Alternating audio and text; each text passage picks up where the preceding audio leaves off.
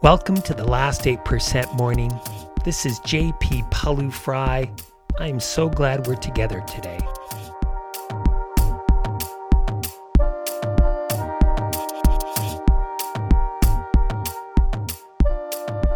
We're going to do something different this week.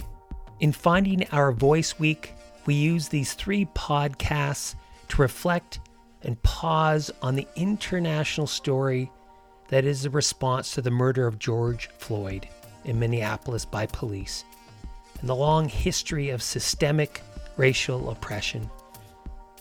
It may seem strange for a morning routine to venture into what follows, but no, our mission is founded on the belief that we are all capable of personal transformation.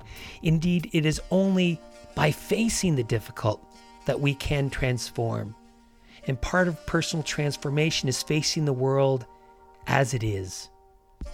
So our work today is to see if we can face the world as it is and see if we can use that to break us open as opposed to break us down. Let's walk.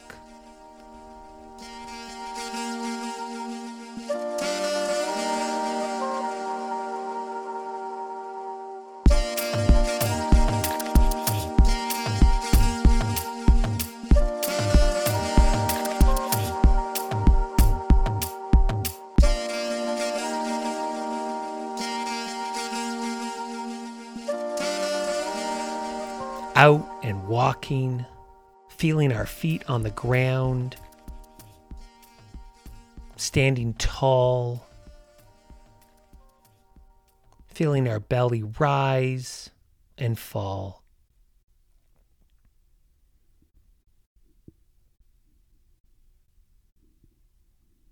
Being grateful to be alive, looking around, feeling so fortunate to be safe and secure. This will be a different episode today. We are starting with mindfulness of belly and body, which we normally do. And I'm going to ask you to check in every now and then as we go through.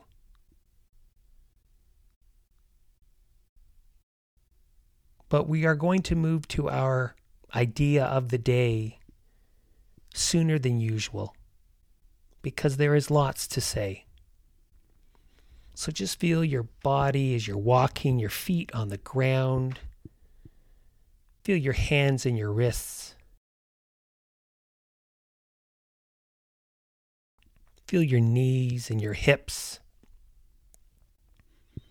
Your belly rise and fall. And now including listening and reflecting into our mindfulness practice. I want to start by recognizing that our listeners come from many different backgrounds. Some of us have been thinking about systemic racial injustice seriously for a week. Some of us for several years. Some of us have been thinking about this and enduring this for our lifetime as part of daily lived experience. And I want to recognize that this is a lot to process right now, on top of the pressure to educate white friends, colleagues, and society at large.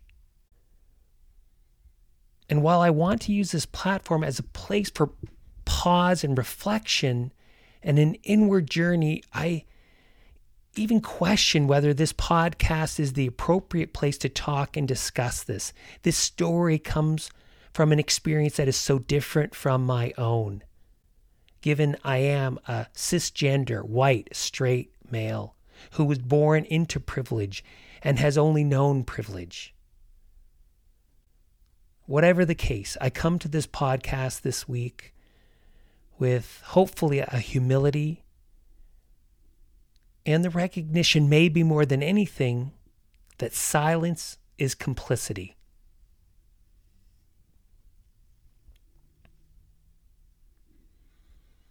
So feeling our feet on the ground, standing tall, feeling our belly rise and fall. When we face events like last week, they have the potential to break us down or break us open. What do I mean by that? Elizabeth Lesser wrote that you can either break down and stay broken down and eventually shut down, or you can break open.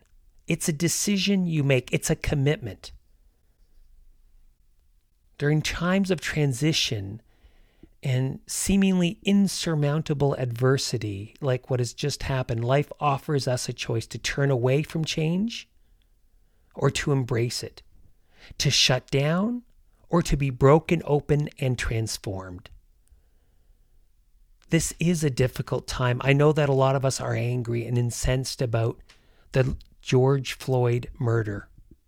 For those of us who have witnessed this for our lifetimes, I'm sure there is a feeling of, again, feeling cynical about the potential for real change, dubious about whether the power structures of society can or will change. While all of this is true, I would like to challenge us to see if we can use this moment to break ourselves open, to open to the pain and not push it away, to see if we can be open to the possibility of learning, to be open to the possibility of real change. So when I say open to what? I think there's some external truths and some internal truths. So first, the external. How our history of slavery, the terror of slavery, and the theft of indigenous lands continues today as systemic racism. To how scared and vulnerable communities of color have felt for generations, and how it is not changing.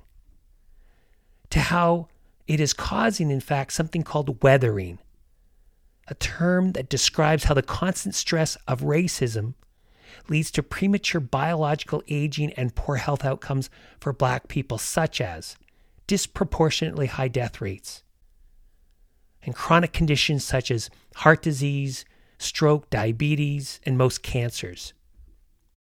This is the truth. This is what the data tells us. Some of us may not be aware of this, or we may not want to accept it, but it is just true. By the way, I'm a bit mindful that I'm using the universal we a lot, and I realize it's somewhat problematic because our podcast audience is coming from many different viewpoints, but it feels like the best way forward for me because I know that some of us have felt some of the things I'm describing, and I want to speak to each of us. I want to speak to you. So there are some uncomfortable external truths. There are also some uncomfortable internal truths. That right now we are probably feeling some very strong emotions that are difficult to understand and process. That we are scared about what we should do. That we are afraid of how we might be judged by our actions. Are we doing enough? Are we not doing enough? Are we doing things just for show? If you are feeling this again, just know you are not alone. But that doesn't mean we stand pat and wait for things to pass, to go away. That's not what it means to be a last 8%er. To be a last 8%er means to be aware of how we are facing our challenges and to accept the challenge. To not only be unafraid to meet our most difficult situations head on, but to see our last 8% situations, as the terrain where we can create a better version of ourselves. So ask yourself, how do you want to use this time? To put your head in the sand, to be passive? Or to open up your heart and challenge yourself to grow through this so that you can become someone who becomes anti-racist? Today, it is not enough just to be opposed to racism in universal terms. That is what's known as a non-racist. To make a difference today, we need to make a choice to be opened up and become a term that many of us might not be aware of. And that's anti-racist. So not non-racist, but anti-racist. Which means that we actively work against racism. We don't stay silent. This is a distinction I think many of us are unfamiliar with. I know in my own learning, I didn't quite understand this difference. But it is an important distinction because being non-racist is not enough today. It hasn't gotten us anywhere, or at least not far enough. And there is a big reason why we need to go further than just being non-racist and become anti-racist. And it's all because of social norms. Much of human behavior is driven by social norms. If we are not vocal, if we are not active about being anti-racist, we communicate a message to others that their actions are not serious enough to warrant a response. Our inaction sends a message to these perpetrators that it is okay to transgress like this. Silence, as activists have told us across the world, is complicity. Further, to the victims of the perpetrator's behavior, we say through our inaction that we do not consider their rights worthy of defense. That is why it is not enough to be non-racist. We need to be anti-racist and to follow the teachings of Ibram X. Kendi's important book, How to Be an Anti-Racist. This is an important book. He says there is no such thing as neutral when it comes to race. We need to be openly and forcefully opposed to any and all forms of behavior that is in any way racist or prejudicial. It is not just a matter of speech. It's also policies and systems that are in place.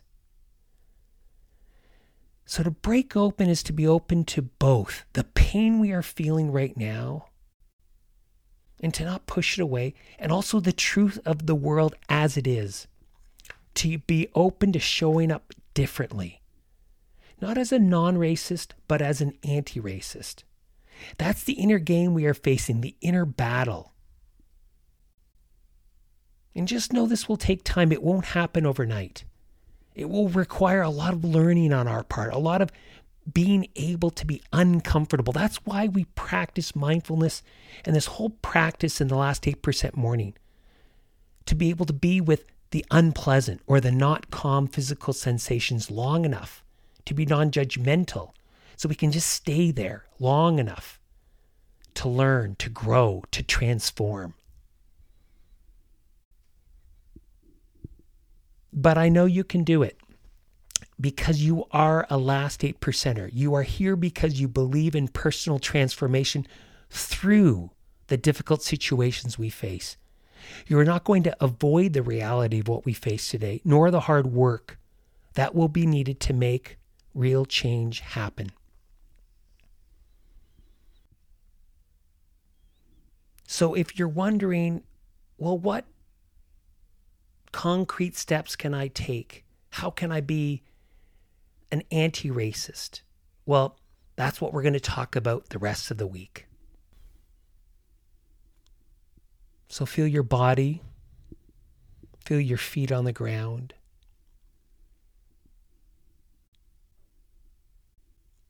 Feel grateful that we can make a choice between being non-racist and anti-racist. Feel grateful that we even know this distinction and that we can work from this distinction. Feeling our belly rise and fall. And as opposed to feeling gratitude today, specifically, let's feel some compassion for the suffering.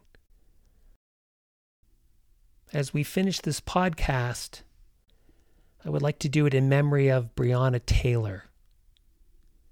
You might not know her name. She's a 26-year-old African-American medical technician, a frontline responder who was shot and killed in her home by police on March 13th. It would have been her 27th birthday on June 5th, just 3 days ago. No, there was not a video, and as yet no charges have been brought against the involved officers. Breonna Taylor, we say her name. We pause to reflect on the names we will never know. The cases that do not become international stories. We remember their lives and hold them with us as we work to see the world as it is, as we work to transform ourselves so that we can help transform the world.